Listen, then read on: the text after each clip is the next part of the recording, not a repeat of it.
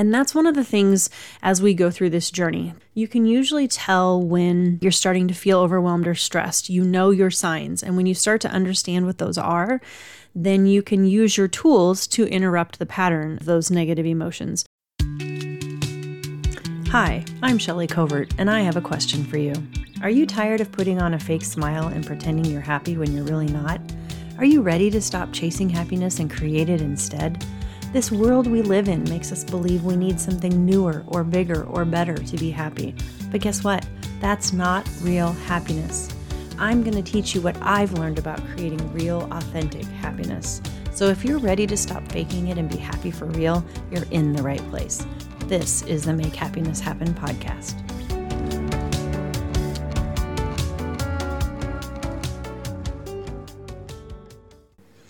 We just got back from our annual trip to Estes Park, Colorado. And when we go to Estes, we spend as much time as possible hiking in Rocky Mountain National Park. Now, if you've never been to Rocky Mountain National Park and you love the outdoors, then this is a place you need to add to your bucket list because it is absolutely gorgeous.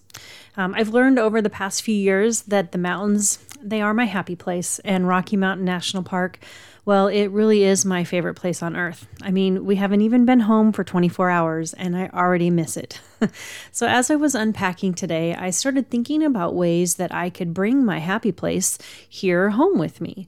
Mountains, that's just not something that we have a lot of here in Nebraska. So every year on the trip, I do take a lot of pictures and videos, but I usually just leave them on my phone and randomly throughout the year, I'll scroll back through them. But most of the time I end up looking at them when we are on our trip again, and I'm comparing them to the pictures that I'm taking that year. So they kind of sit on my phone and just don't get a lot of use. So I started trying to think of some things I could do differently this year with all of those pictures and videos. And I got to thinking that maybe I would make a picture book or a photo book, one of like the digital ones. And I really just love the idea of creating kind of that digital scrapbook and then printing it out so that I could have a copy of it here. And when I have that feeling that, maybe I'm really starting to miss the mountains or I'm just feeling down and I just need like that boost of beauty, I just want to feel those good feelings again or the memories, I can kind of page through that book. And then I got to thinking too that I might even make a digital version of the book so that I could put some of the videos, because I record videos of a lot of the waterfalls and the sound of the water running just because I love the sound of water. There's just something about it that just calms me. I don't know. It's just very calming for me. And I also just love the sounds of nature. So I tend to take videos of those types of things. And so I thought if I do a digital scrapbook, I can put those in there also. And then I even got to thinking I might just create kind of my own white noise videos, because the sound of the running water, like what would be better than hearing a mountain river, like a babbling brook, hear that when you're trying to fall asleep at night. So kind of got me thinking, some of those ways of how to bring that happiness with me. And that's just an example. I've talked a little bit about what I like to call my happiness tools. And those are just the things in life that we know we can turn to when we're feeling sad or overwhelmed or just plain stressed out. Having those tools in your toolbox. And for me, the mountains and the memories and the pictures, the videos, those are all happiness tools or tools in my happiness toolbox, because I can turn to those. I can look at those pictures. I can watch those videos. And what it does is it starts to bring on some of those happiness feelings or those feelings of happiness, because it reminds me of the times and what we were doing when we were hiking or when we were looking at these things. But even if it just gets me to smile and like a little smile breaks out across my face or a happy memory pops in my head, that is a great like pattern interrupter. And so when you're feeling negative or sad or overwhelmed, if you can think of something that makes you laugh or smile, just having that smile pop on your face, it kind of brings on the endorphins. It kind of flips a switch in your brain and it makes it easier to feel those happy feelings again, or it makes it easier to get out of kind of that negative spiral or that negative pattern that you're in. And that's one of the things as we go through this journey. It really is a lot about recognizing the signs, or maybe more importantly, your signs, and knowing what to do. Like, you can usually tell when you're starting to feel overwhelmed or stressed. You know your signs. And when you start to understand what those are, then you can use your tools to interrupt the pattern of those signs or of those negative emotions. I heard Tony Robbins once describe it as scratching a record so that that portion of the record could never play again. Tony Robbins is one of my favorite kind of self-help gurus.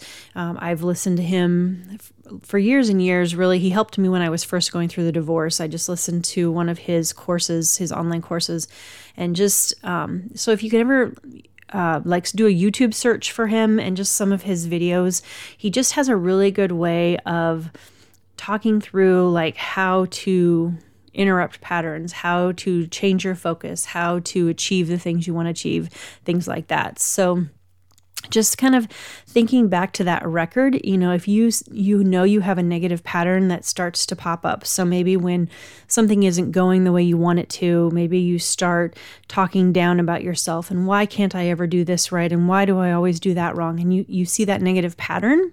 If you can visualize that you're just taking, the needle of that record player and just scratching that part of the record so that you can't play that again, it makes it easier to kind of change some of those negative patterns. So just a little tip there. But that was just something as we came back from vacation, kind of like a tool that I was thinking about. So back to our vacation.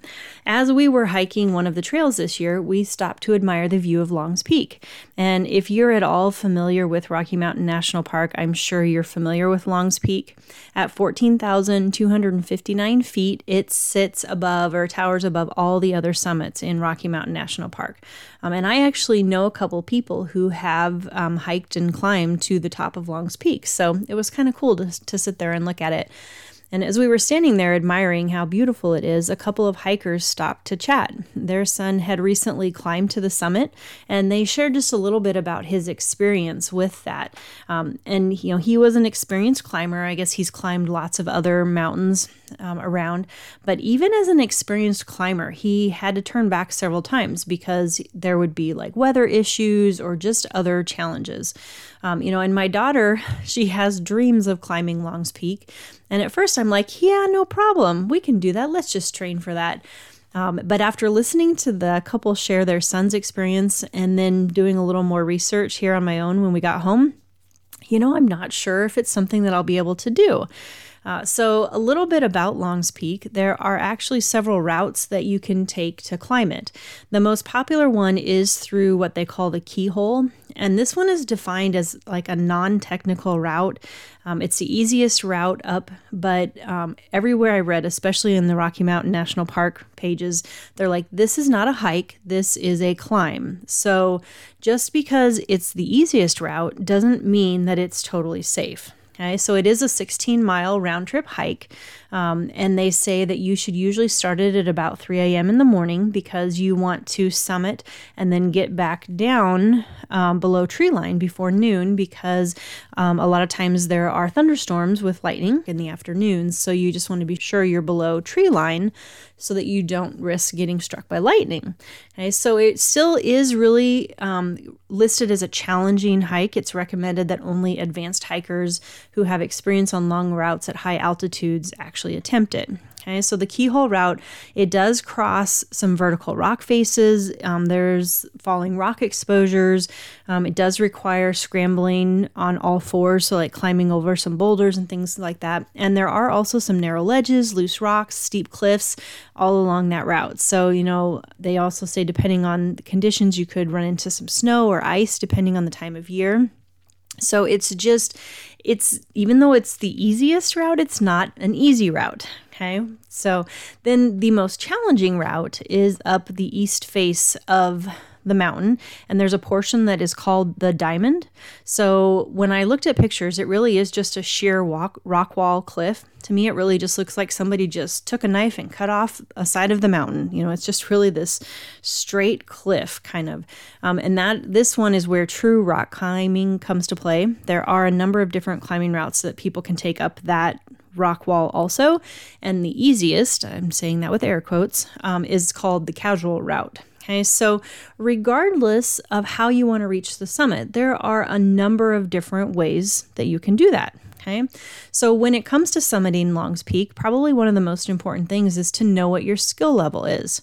For me, I know that at least at this point in my life, I don't have the skills to even take the easy route. Okay, so even just that easy route, the keyhole route, takes training, it takes skill. And for the rock climbers, you need to know which level of difficulty or what level of skill you have. Okay, so as I was thinking about this, we were talking with this couple, I guess a thought that came to mind is no matter which route you take, when you get to the summit, everybody sees the same view. Okay, so if you take the keyhole route, the easy route, or you take the rock climbing like the wall and you take the easiest of the rock climbing routes or the hardest of the rock climbing routes, everyone ends up on the summit, right? You all get that same beautiful view. So choosing the right route at the beginning, knowing what your skill level is, that's probably the most important step. Okay, now I know that for a lot of climbers, a lot of that is challenging themselves. Okay, so they want to really push themselves. But it also made me kind of think about, like, if you're a brand new climber and you decide that you're going to climb the rock wall and you're going to take the most difficult route the very first time, chances are you're probably not going to make it to the summit. And there's probably a really good chance that you would get injured as well. So being able to assess your skill level and taking the route that matches your skill level increases your chance of getting to the summit, right? And then there's nothing saying that you can't then the next time take one of the harder routes, right? Well, I kind of feel like life is that way too. We may know the destination that we want to get to in life, and maybe it's like, even if you're just thinking about retiring, maybe that's something we all want to get to, or we all want to get to the point where we're married and have kids, or you want to be a grandparent, or whatever that destination is. There are a lot of different ways to reach that route. And some will be easier, some will be faster, some might be more challenging, but you, in the end, can still get to that same point in life. So the key is choosing the route that is best for you and your abilities at the point that you are in life and being able to do that. And then also I think the other key is adding to your toolbox and having your happiness tools and knowing what tools you're going to need, knowing what training you're going to need to get to where you want to get to is the other thing too. So I just thought it was it was an interesting aha for me as I was sitting there looking at this beautiful mountain when I first thought, oh yeah, no problem, I can just walk up to the top of that mountain, and then realizing that no, I didn't have the skills and ability at that time, and maybe I need to go and take a class and learn how to do some rock climbing, or maybe I just need to physically prepare my body for altitude. There are things that we can do to make it easier for us to get to those routes. So that was just kind of a tip that I thought of as we were on our beautiful vacation. And like I said, if you've never been to Rocky Mountain National Park, if you're an outdoors person, if you love the mountains, it is someplace that you need to add to your bucket list because it is absolutely gorgeous. And it just, I don't know, there's something about the fresh mountain air, the sounds of nature. There's just something about that really kind of helps refresh and reset all of my emotions. And I don't know, it's just one of my favorite happiness tools, I guess. So until next time, my friends, choose to be happy. As always, thank you so much for tuning into the Make Happiness Happen podcast. If you enjoyed this episode, make sure you're subscribed wherever you listen to podcasts. And even better, leave a positive review. If you want to dive deeper into the topics and discussions we have here, I would encourage you to head over to makehappinesshappen.com and sign up for my newsletter. It's the best way for us to get to know each other even better. Thank you so much for listening, and I'll see you next time on the Make Happiness Happen podcast.